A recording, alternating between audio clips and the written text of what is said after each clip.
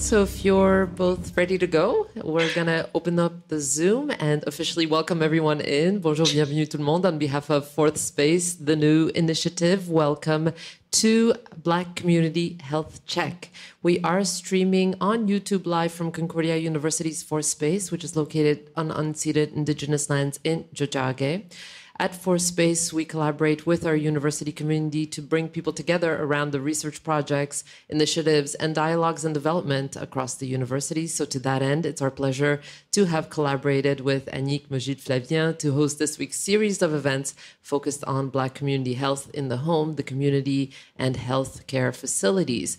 We're excited to get the conversation going and to meet your guest, Annick. So over to you. Welcome. Welcome. Thank you. Thank you, Anna.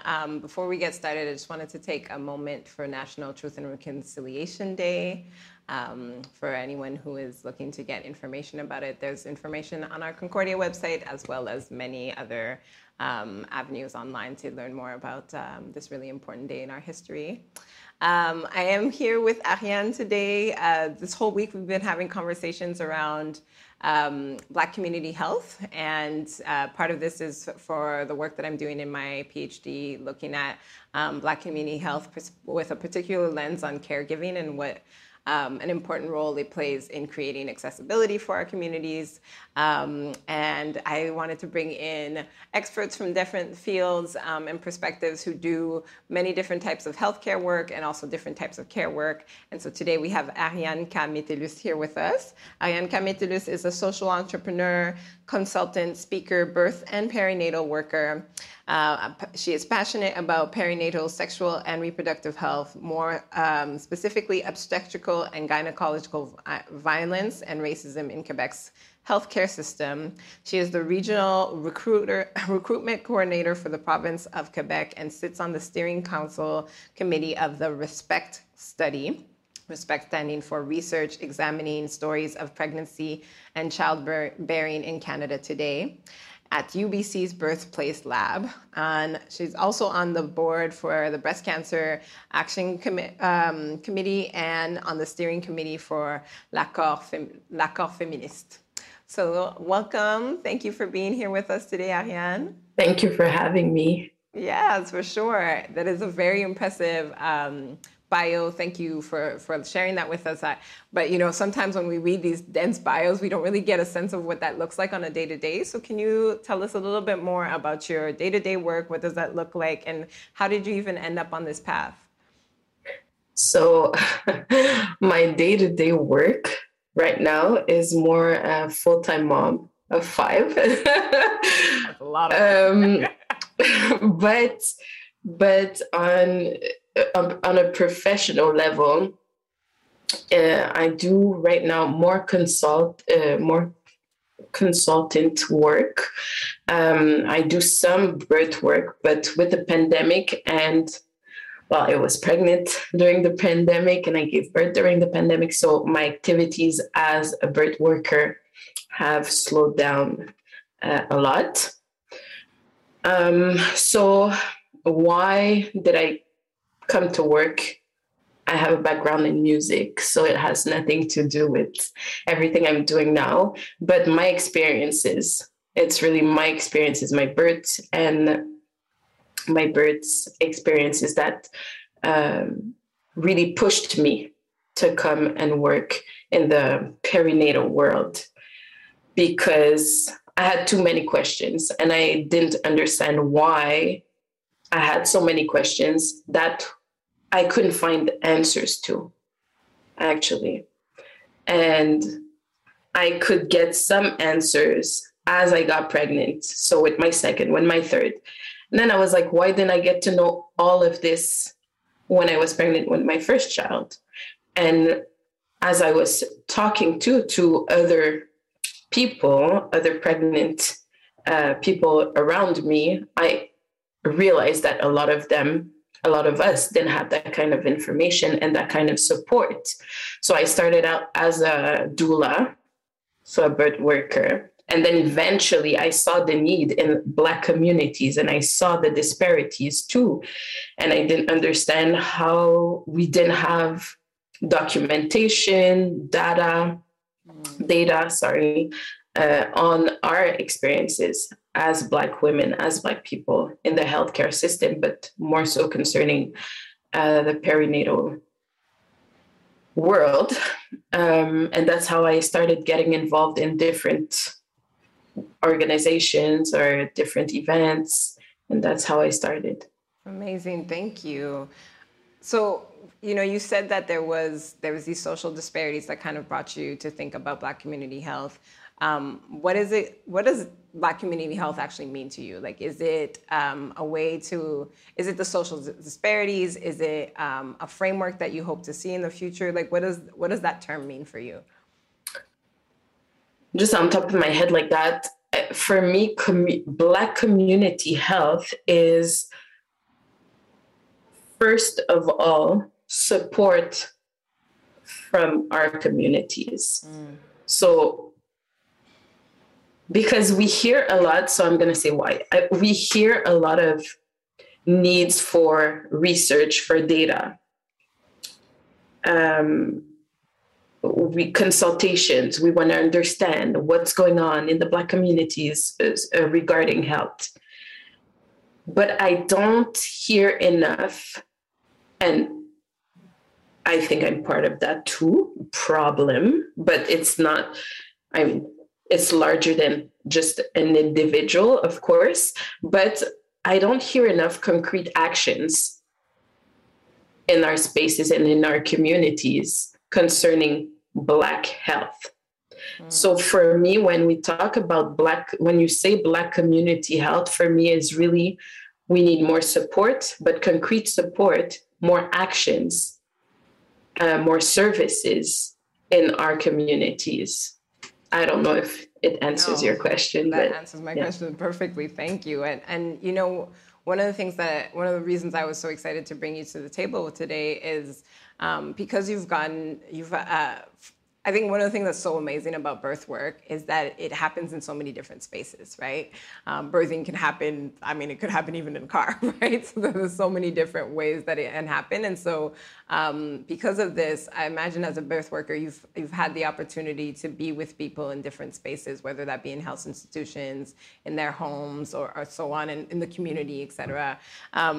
Can you tell us a little bit about the ways in which, like the uniqueness of your work and the fact that you get to kind of you've had the chance to move with people in those different spaces, and how has that experience been different, say, in a health institution versus somebody's home or in community, what do they call them, birthing centers and so on? So I will say this, and maybe it's...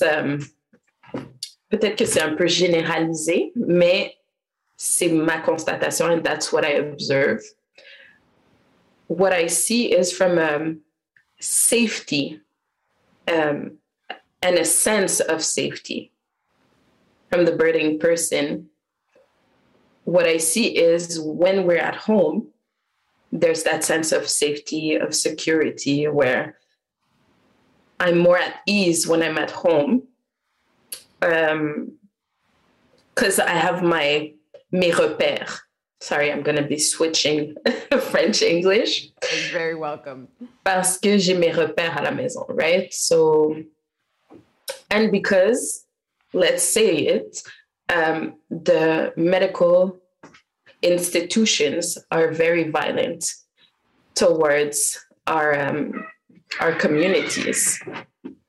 So for me, what I see is once we set foot outside of the home, we have a lot more, comment tu dis ça, des inquiétudes, but la méfiance, voilà. That's the word that I was looking for, la méfiance. On a beaucoup plus de méfiance envers les institutions, et qu'elles soient médicales, qu'elles soient sociales. Je pense par exemple à la DPJ. Je pense as soon as you go in the system, for me, what I observe, and it's not for everybody. Some people feel very safe in the health system or institutions, but the large majority don't feel safe. For me, we have that safety of the home, but also, I know that you were talking about my work. So what I see is when I'm at home with people I support, they're going to be at ease, but also en confiance. Et plus détendu. So the stress level decreases, right? Quand je sors de ces contextes-là, so I have to, the advocate in me has to be in the forefront more because I feel like I have to protect, right, the people I'm supporting. And that's where I find it, je trouve que c'est dommage parce que I think that our communities, we deserve safe spaces. We deserve dignity and respect, especially when we're birthing, but dans toutes les sphères de la santé, bien sûr.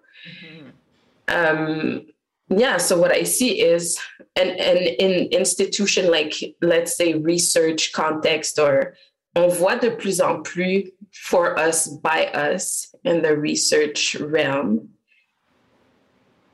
But what I feel sometimes is that we're seen as subjects more than humans. I don't know if it makes sense. Yeah, no, for sure. And I don't have the answer to that, but how could it be?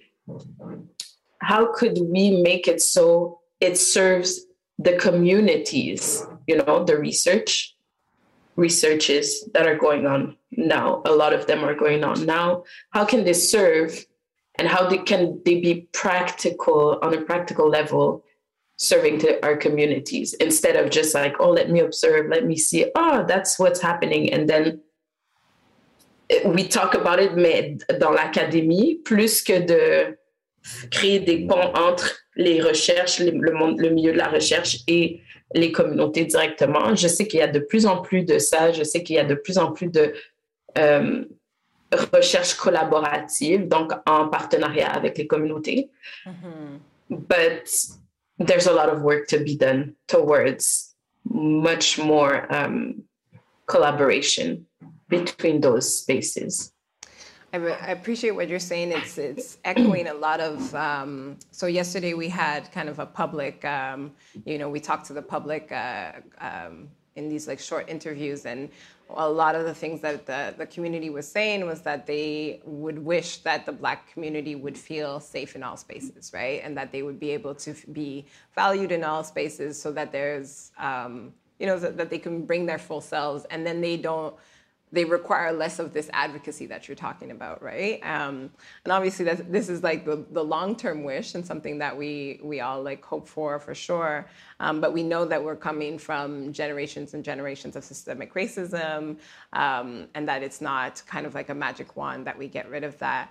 And this is why I find that the role that you play as a birth worker and a community advocate to be such an important role, in terms of what does that mean? Like, how do we find a way to extend that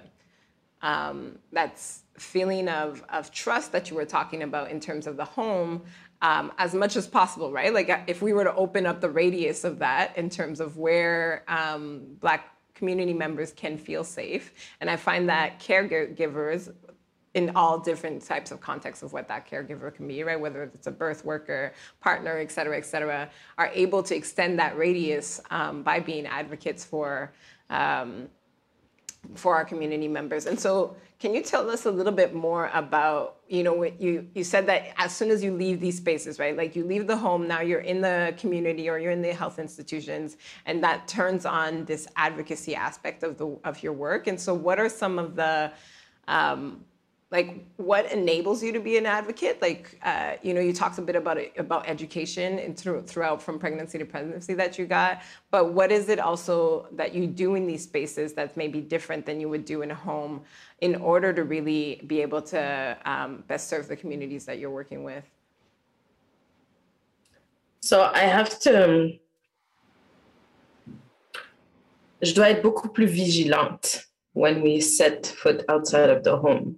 So I have to be mindful of what's being done, what's being said. And sometimes it doesn't happen often because that's the thing too. When we're birthing, right, we have to be calm. We have to keep that bubble, right, intact, so that the birthing person can birth in peace with dignity. So sometimes you have to speak up, but you have to know when to speak up, because is me speaking up going to be more harmful to the birthing person? Is it going to solve something right away or not? Is it something I can solve after, that can be solved after? I'm going to give you an example. Let's say a birthing person doesn't want to have an episiotomy, so cut the vaginal, le canal, le périnée en fait. And they've said, I really don't want that intervention. Please don't do it. And then you have this doctor who's like, it's best if we do it. Research, so I've heard that. Research shows that it's better if we do it. And I'm here and I'm like, research doesn't show that it's best if you do it. So what am I to do as a birth worker, as an advocate? Am I going to say something right now? Yes, because, I mean, c'est irréversible, right? Mm-hmm. But for something like the tone or the way they're speaking, yes, I could say something, but I don't want to stress the person. So I'm going to keep it to myself and then after maybe say something, right? So I always have to be mindful of what's best for the person I'm supporting. I have to watch what is being said, what is going to be written in the file. Is it really what's happening? Are they consenting to everything they're imposing or proposing? So I have to be there for the person, but also be very, very, very mindful et très, très vigilante à ce qui se passe à l'extérieur de sa bulle quand cette personne est en train d'enfanter. Mm-hmm. So what's the uniqueness? I would say that it's just, we have to be, c'est comme des gardiens. So, in English, keepers, yeah, exactly, right? The keepers, for sure. The keepers of the space. You know what's interesting from some of the things that you're saying? I feel like, so right now I've seen that in birthing communities, and there's been a rise of doula trainings and education that's out there, and et cetera, et cetera. And a lot of the focus of, let's say, the more mainstream ones is kind of this anatomy like focus, or just like, you know, what do you do as a doula? And a lot of what I'm hearing from you is actually community advocacy that seems to be pretty specific. Well, not necessarily only specific to Black communities, but that there is a certain sensitivity that comes from being a Black birth worker, from your own experiences that you're kind of pulling from I'm assuming as well the experiences that you've seen with the birthers that you've worked with, and so where do people learn that? Do you find that we, at least in Montreal or maybe nationally, are building a nice community of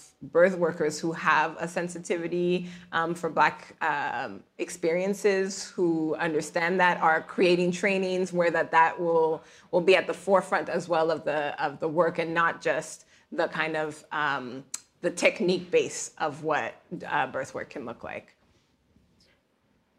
So I would say, unfortunately, here in Quebec, in Montreal, we don't have enough training that take into account cultural competency or cultural safety sensitivity.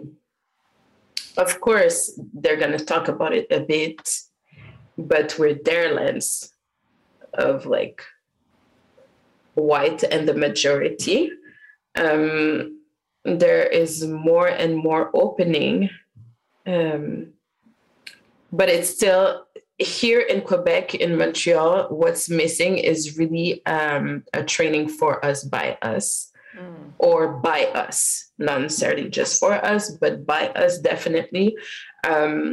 For me, and I'm really sad to say this because I've been working in with organization in the, on appelle ici le mouvement d'humanisation des naissances au Québec. I've been working with them for almost 10 years. I've been trained as a doula about 10 years ago. And these are very wide spaces. And we lack this movement. We need that same movement in our communities. Mm. So yes, you're going to have like different Black doulas working. You have different initiatives, but not enough. We don't have those institutions in our communities, these organizations in our communities that would help us create those trainings that are appropriate and much more, qui prennent beaucoup plus en considération nos réalités et nos besoins. Mm-hmm. So yes, you have to go, let's say, towards the United States. And what the pandemic did, one positive thing that the pandemic did was to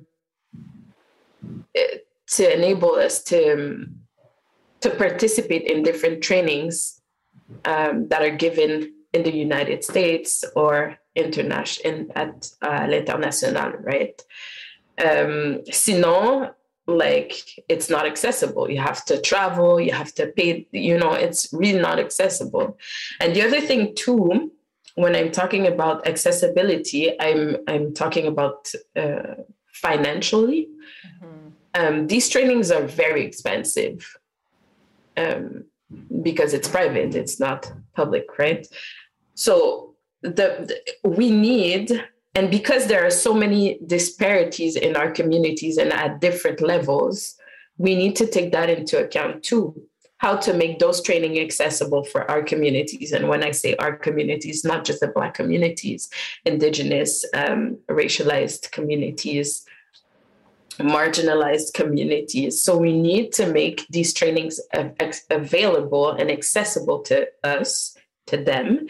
Also, they need to be more doivent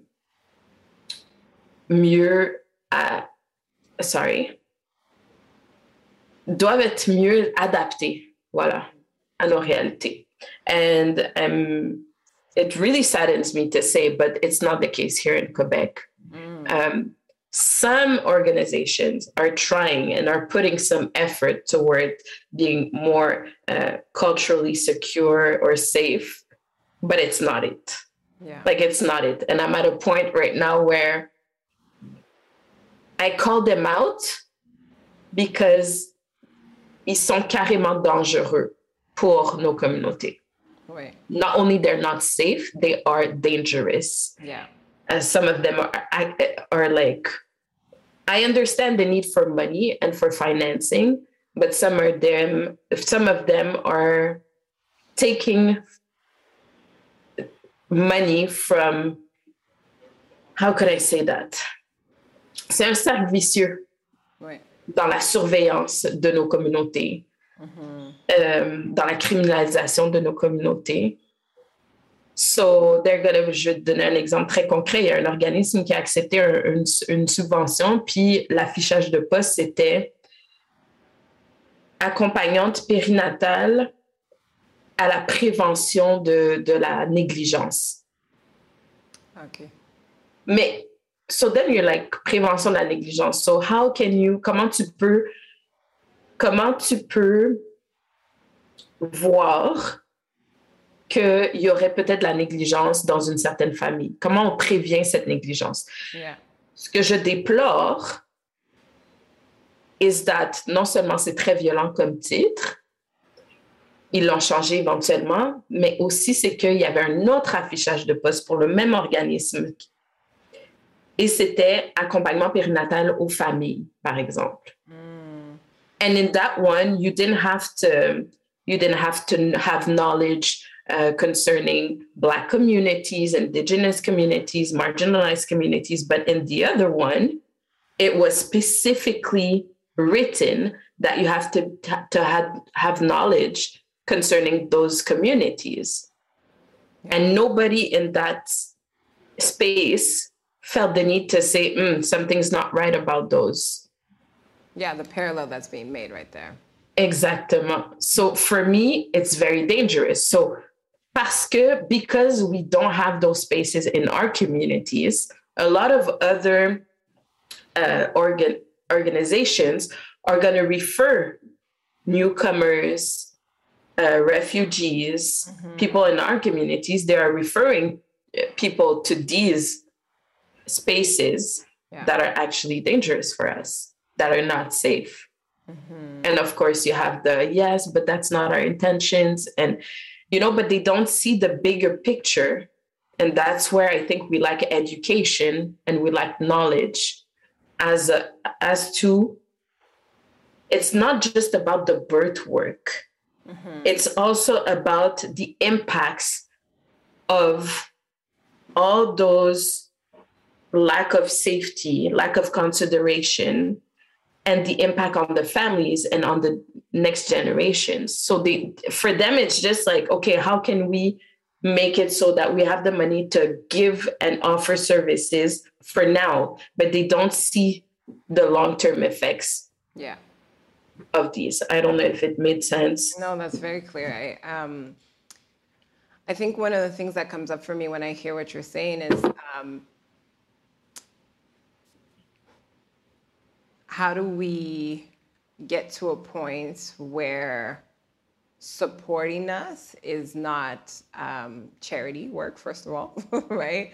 And that it's not seen as something that there is innately a problem within the community, but rather like a zoom out of like, well, what are the social contexts that are creating this situation? How do we address those in order for communities who would otherwise be thriving continue to thrive the way that they should be, and taking away these stressors? It makes me wonder, from your perspective as a community advocate, birth worker, if there was something that you would want your peers to know, that you would want other health professionals to know about Black communities as they try to, there's been a bit of a racial awakening, let's say, in the last few years. So as they enter these spaces, right? Because now more and more people are, like you say, trying to do research and so on. And so what would be some of the things that you would like these health professionals or community advocates, birth workers, and so on, to think about when they enter Black communities or know about Black communities, plural? I think people need to know, first of all, that we do have the answers. If you listen to us, if you consult us, we do have the answers and we know what we need.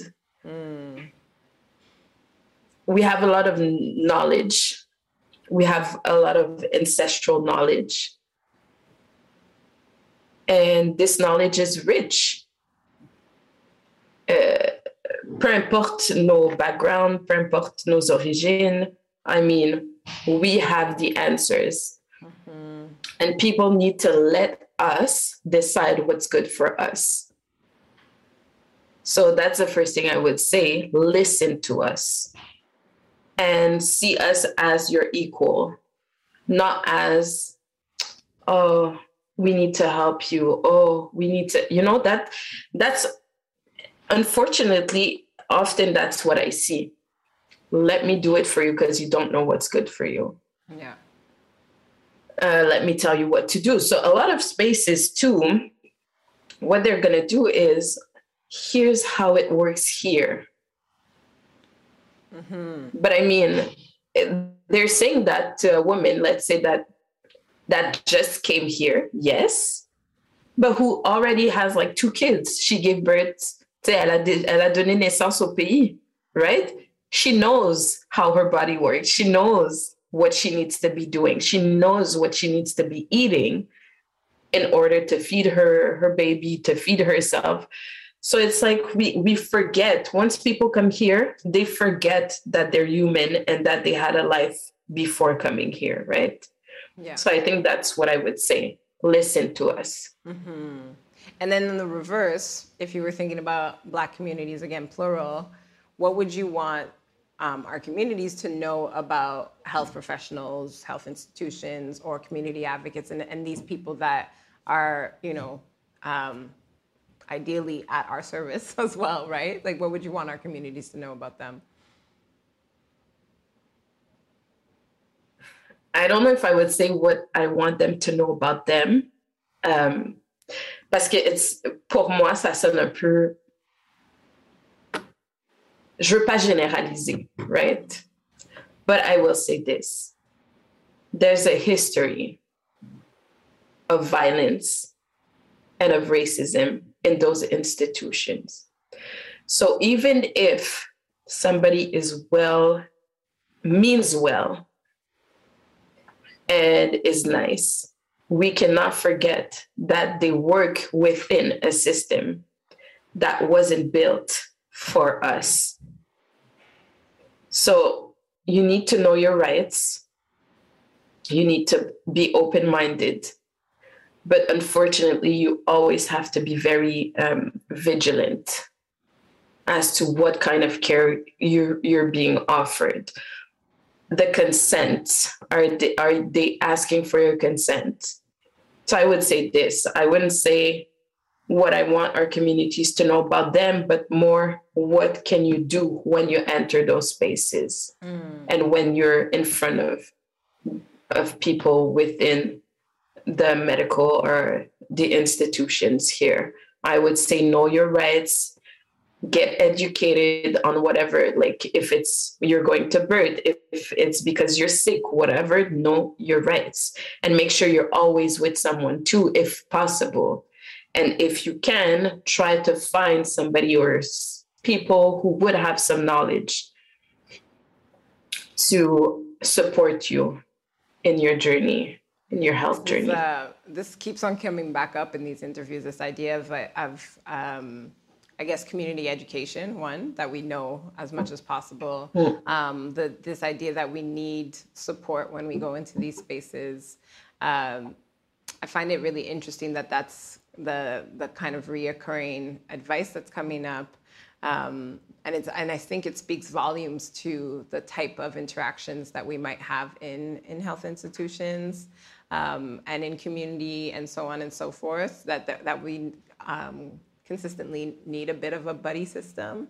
And then I also think that it kind of reflects back to us a sense of what is also lacking in our community, right? So the fact that we're not educated, right? Because we may have been born here, may have been born elsewhere, et cetera, but we're not educated about the history of the system here and how that will impact our interactions, right? So one of the things that I've encountered a lot in my work and also prior to my work is that often, particularly with the younger generations, like younger people, not the younger generations, but younger people, they tend to think that it's a them problem, like something, they went into some sort of interaction, the interaction went bad, and they come back thinking, what did I do wrong? Versus understanding that there's a whole system at play here, that it isn't actually just that one-on-one situation, though you are the one that's going to carry it and take that home, right? And that impacts you. And how much that education can really alleviate the stressors that one individual can experience. What are some of the initiatives or communities that you stay in contact with in order to kind of promote that community of education? Like when you're looking to get educated, like for example, you were saying that from birth to birth, you got more educated. What are some of the sources that you look to get that? So they're not here.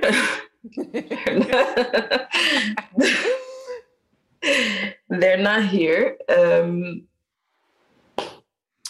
Concrètement, you want names and places? Anywhere. It doesn't really matter. Like, I guess I'm trying to understand, is it something that is like, is it by getting online? Is it by getting trainings? Is it social media? Like, where can somebody who, let's say, it's the first time that they're thinking about their own health as like a Black being in the world, and they want to start, like, knowing their rights, right? Like, where would they start that journey?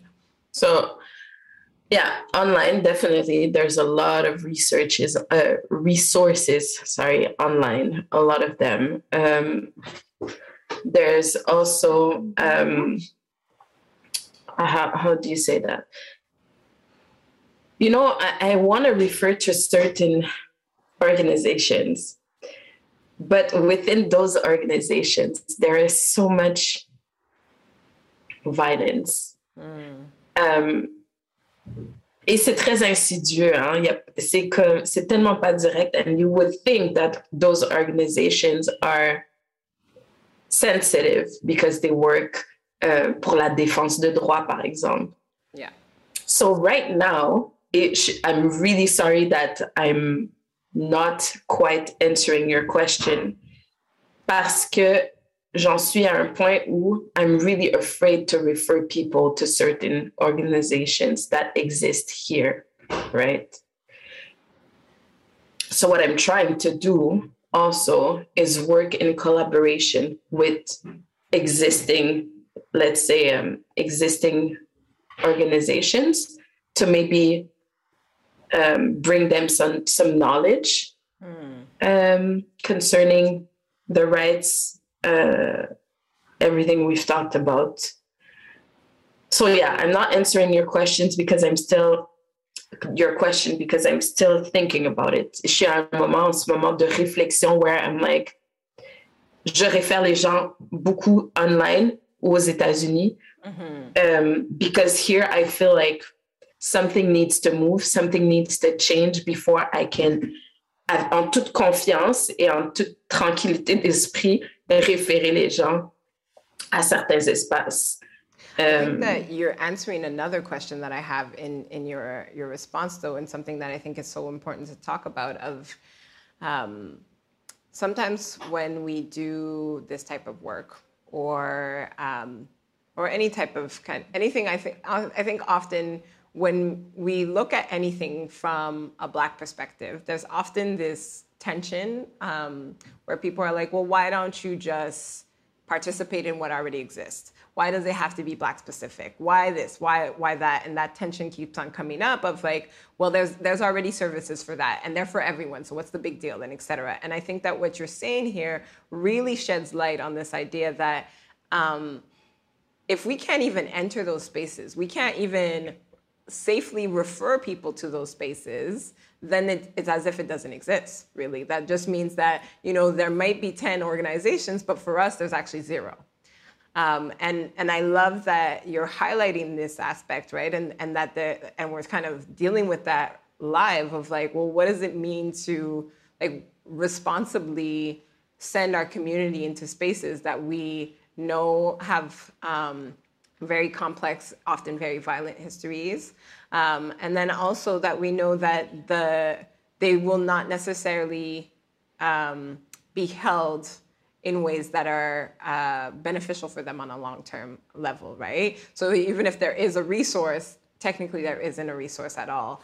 And so one of the ways that you're addressing this is by working with some of these organizations. Is there other kind of pathways that you're hoping to see in the next decade, let's say, for these organizations to kind of shift that? And how, if we were to look at the States or maybe even other provinces in Canada, how have you seen that shift happen? So in the States, of course, on peut pas comparer because in the States, they're very organized and they've been organized for a long time. The rest of Canada, I would say Ontario, they are organized much more than here in Quebec. So I will talk for Quebec and for us here. What I would want to see is more spaces for us, more spaces by us. Okay, I will say this, more spaces by us. So you were saying if we cannot enter those spaces, we can. We've tried. It's just not working. Okay, so it's not working because Oui, il y a l'ouverture, mais il y a beaucoup de tension. A lot of tension. Because, of course, when you go in and you say your space is not safe, people tend to be en réaction et sur la défensive, right? Oui. So then it creates a lot of other problems. Moi, ce que je dis, c'est we do not have time. Our communities, il y a l'urgence. OK? Moi, je peux pas dire à la personne que j'accompagne en ce moment, par exemple, I cannot tell her, well, things are changing. Je peux pas lui dire ça. À la personne, par exemple, qui est à l'hôpital, qui est en train de se faire violenter, je peux pas lui dire, ben, on va attendre que la plainte soit déposée and then things are going to change. C'est pas possible. We need, so there's a sense of urgency that makes it so we don't have time for these spaces to change. I'm very happy for them. I'm happy that they're opening their minds and opening their spaces and getting educated. But the person that is here and now doesn't have time for them to get to where I would want them to be in 10 years. Right? So for me, there's a sense of urgency. What I want for them is to listen to us. Right? Et puis, ça va plus haut que ça, en fait. C'est que we need new spaces. Yeah. I am tired of trying to change or make my voice or voices be heard in those spaces. For me, that's not working anymore. Yes, we can work in collaboration, but that's not what we need now. Now, what we need is new spaces by us. And I'm saying this, I'm listening to me saying it. I never thought I would be saying this one day. But yes, we do need those spaces by us. And the thing is, quand je dis ça va plus haut que ça, c'est au niveau du financement.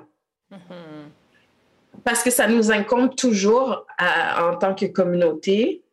Et si ce sont des nouveaux projets, par exemple, de trouver du financement, de prouver qu'on a besoin de ce financement, comment on prouve qu'on en a besoin et que c'est un besoin, you need that data, right? Yeah.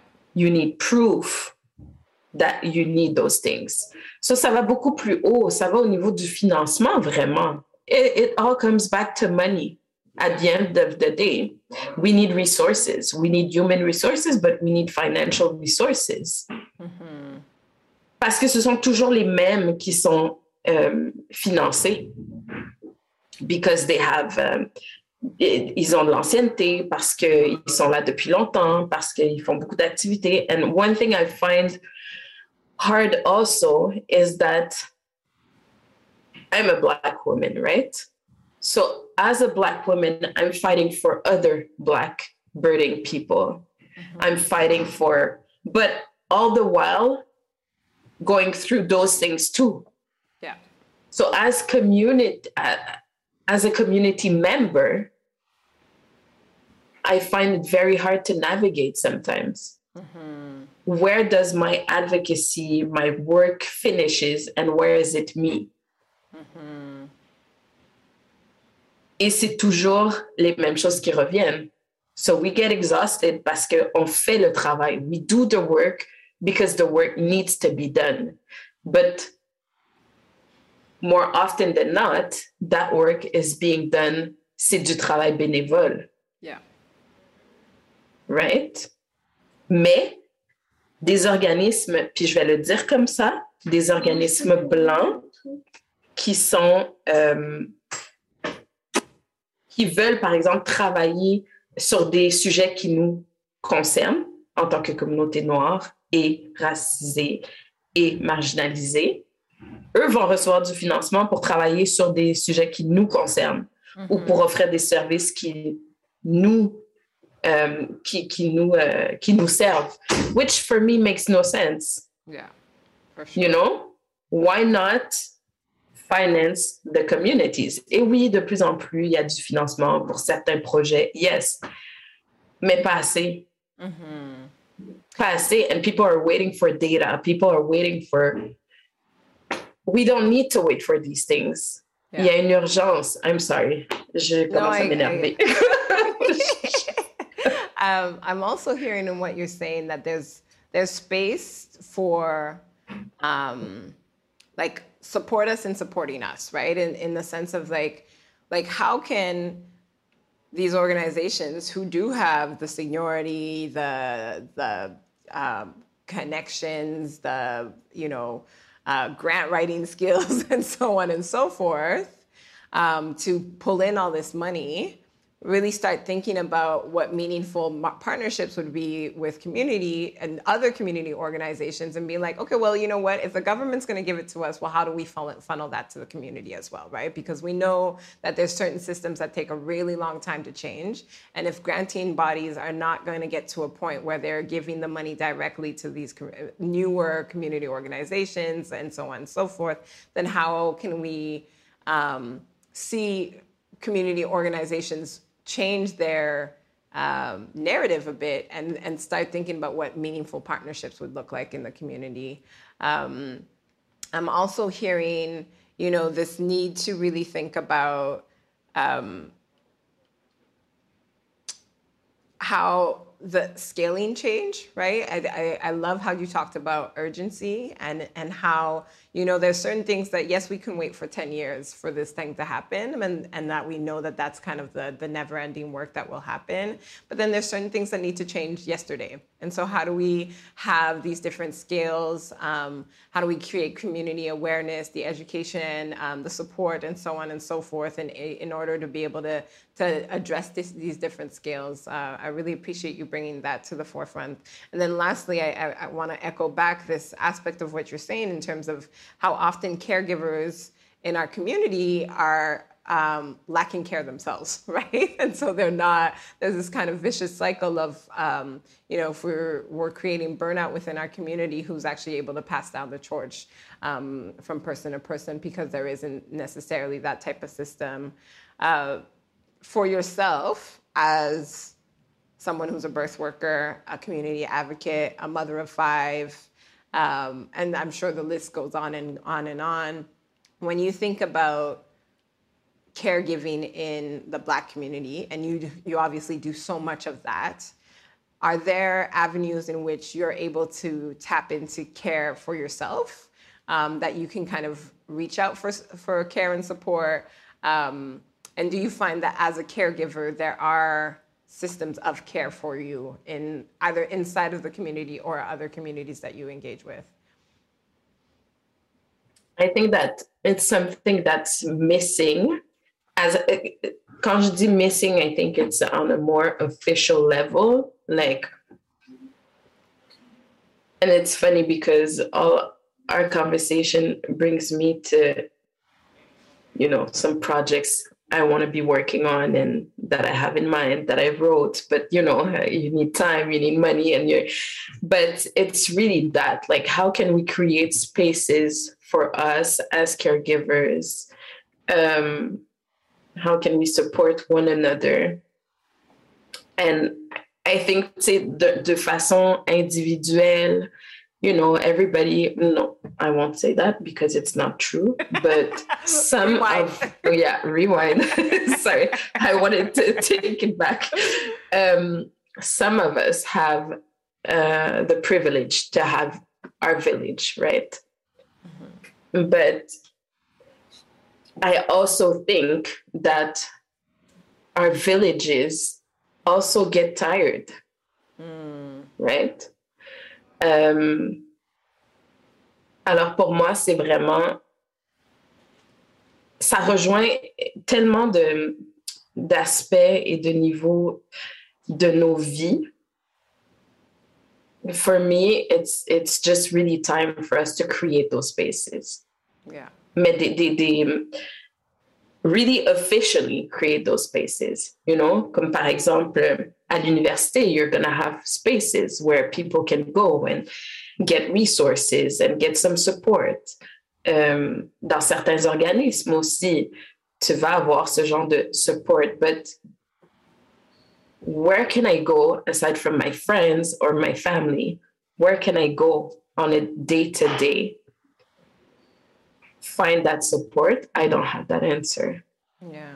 You know, I think it's one of the tactics as well, right? You know, you use the word village, and I think that that's so key because village is a very, you know, I speak Spanish as well, and pueblo, you know, in Spanish is like the physical space, but also the kind of the relationships and the people, right? And so, like, I love the aspect of village that is very concretely in the physical world, in the sense that we know that historically part of the way to break down cultural relationship and resources and so on is to actually separate people in where they live, right? So the village is no longer be as strong because it doesn't have the physical space. It doesn't have this kind of common place to come back to where everybody kind of moves through the same space. So, you know, when I hear you talk about the village of families and friends, I know one of the things that happens often in Montreal is that, you know, even though we are a relatively small city in comparison to other big cities in the world,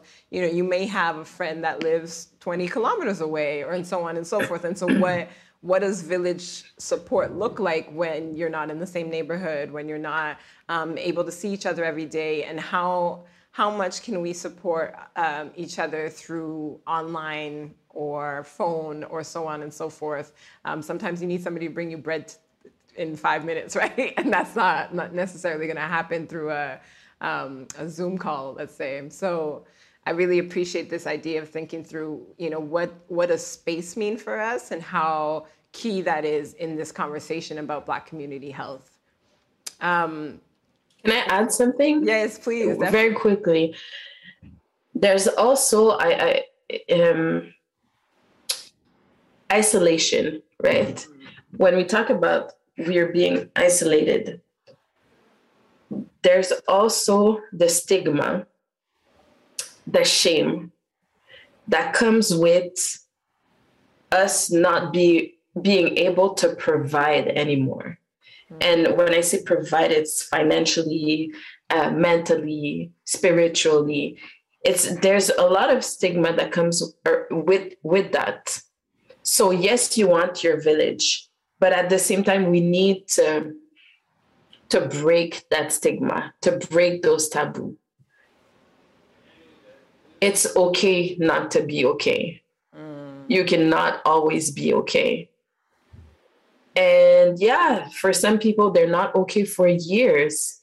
But can we understand that it comes from way back and that we have been supporting and we have been advocating and we have been working for so many years? At one point, we break. So, parce qu'il y a aussi beaucoup ces stigmas-là dans nos communautés, where it's like, mets femme sous, en créole, on dit mets femme sous, you know, put your girl panties on and just like keep moving, right? And it's just keep going, keep moving. Yeah, it's sad. Yes, you were hurt. Yes, this, yes, that, but you need to move forward. And that for me, we need to break that cycle of being strong Black women, being strong for ourselves, strong for our families, strong for our communities. So I think, yes, we have to have these spaces, but we also need to acknowledge that sometimes these spaces do not acknowledge fully like our needs. Yeah, my 2 cents. We're getting close to the end of our time together, so I want to kind of leave us with a question that allows you to kind of think back on our conversation, and if you were to prioritize, let's say, the top 3 changes that you'd like to see in Black community health, where is your heart and soul right now? Like, what are the things that you are finding most urgent for our near future? Concrete actions. I was ready for that one. Yes, been waiting. concrete actions for me now, because for a couple of months now, it's like, nope, something needs to be done. Concrete actions. We need to put things in place now. For me, it's where to get the funding, where to get the money to get things going, to have, and I'm going to be very honest, I'm saying this also because I do have a project that I want to be working on, but I promised myself that I would not be working on that project if I didn't have the funds to work on it, because I have a family to feed. Not only that, if I want to have people embark in that project, I will not ask them to do it voluntarily. I know some will, but no, we need to ask for what we need, and we need to get what we ask for us to be able to do the work and to continue doing the work, because we've been doing the work. So for me, it's really a question of, we need to get organized around birth work, around health, for sure. I don't think that the organization is the problem. Yeah. I think the financing is the problem. Because once you get organized, c'est pour ça aussi que les projets meurent. Because I've seen some projects, beautiful projects, but eventually they die because it's not sustainable for anybody. Yeah. So for me right now, it's really about concrete. What can we do now for our communities? Who can we support? Where can we support? And you were talking about, like at the beginning, you were saying, what does community health, Black community health means to me? For me, that's what it means. It means support one another, for the community to come together. For the communities to come together, really, in support of. Well, first of all, I support it 100%, and I want you to get this financing, because I can only imagine what's going on in your head right now. So tell us, where can people contact you? Where is, this big funder, when they check out this interview, where are they going to email you so that they can send you all the money to make this happen? What are your socials? Tell us how to stay in touch with you. So I'm really not good with social media, but I try. So I'm on Instagram, I'm on Facebook. So on Instagram, I think my handle is, arianka.perinatal. Arianka.perinatal, right? Yeah, on Instagram. On Facebook is Arianka Metellus. Also my email, very simply, my email, ariankametellus@gmail.com. So arianekmetellus@gmail.com. Amazing. Is there anything that you have coming up soon that you would like us to kind of talk about? I have things coming up, but honestly, check it out. It's too early in the morning to be talking about that. Yeah, really. I'm like, my agenda, but I've been asked to talk in some spaces, but follow me on social media and I'll try to put things up. I haven't been up to date with my social media. Je vais essayer de remédier à ça bientôt. Amazing. Thank you so much, Ariane, for being here with us. It's been really, really beautiful to hear your perspective, and I really appreciate the urgency that you're bringing to this work and this idea that, there's so much within our community, and that if we have the financing, we have the concrete support, the long, sustainable support, we are able to do it, right? We don't need somebody to come and do a Band-Aid situation for us. So I really appreciate that. Thank you for having me. Thank you for the work you're all doing. Very important. Thank you. Well, on behalf of all of us behind the scenes here at Fourth Space, Ariane, we really appreciate you coming online for this very important, very powerful conversation, I might add. And maybe I'll also just add that as the teeniest, tiniest concrete action that we will take here is to ensure that we spread the word far and wide to make sure that this conversation gets out there across all the media and people can listen to it. There was a lot of interested people who registered. We're going to make sure that we're going to get this convo to them. So thank you for your time once again. We appreciate you. Thank you, Annick, once again for bringing in such an amazing guest and for keeping the conversation open and going with all of us in this space here today. All right, folks, we're going to close up the Zoom and the live stream. We appreciate your time. We look forward to seeing you this afternoon, hopefully at 1:30, when Annick will be in conversation with Marliane Lopez. Stay tuned for that. Thanks very much. Ciao. If you have an idea for a podcast, please let us know. You can contact us by email at info.4@concordia.ca or find us on social media at CU Fourth Space. We'd love to hear from you. The Fourth Space podcast is hosted by me, Douglas Moffat, and produced with Anna Voklavec. Editing by Chanel Lees Marshall and Maximus Delmar. And our theme music, courtesy of Supercontinent. Thanks for listening.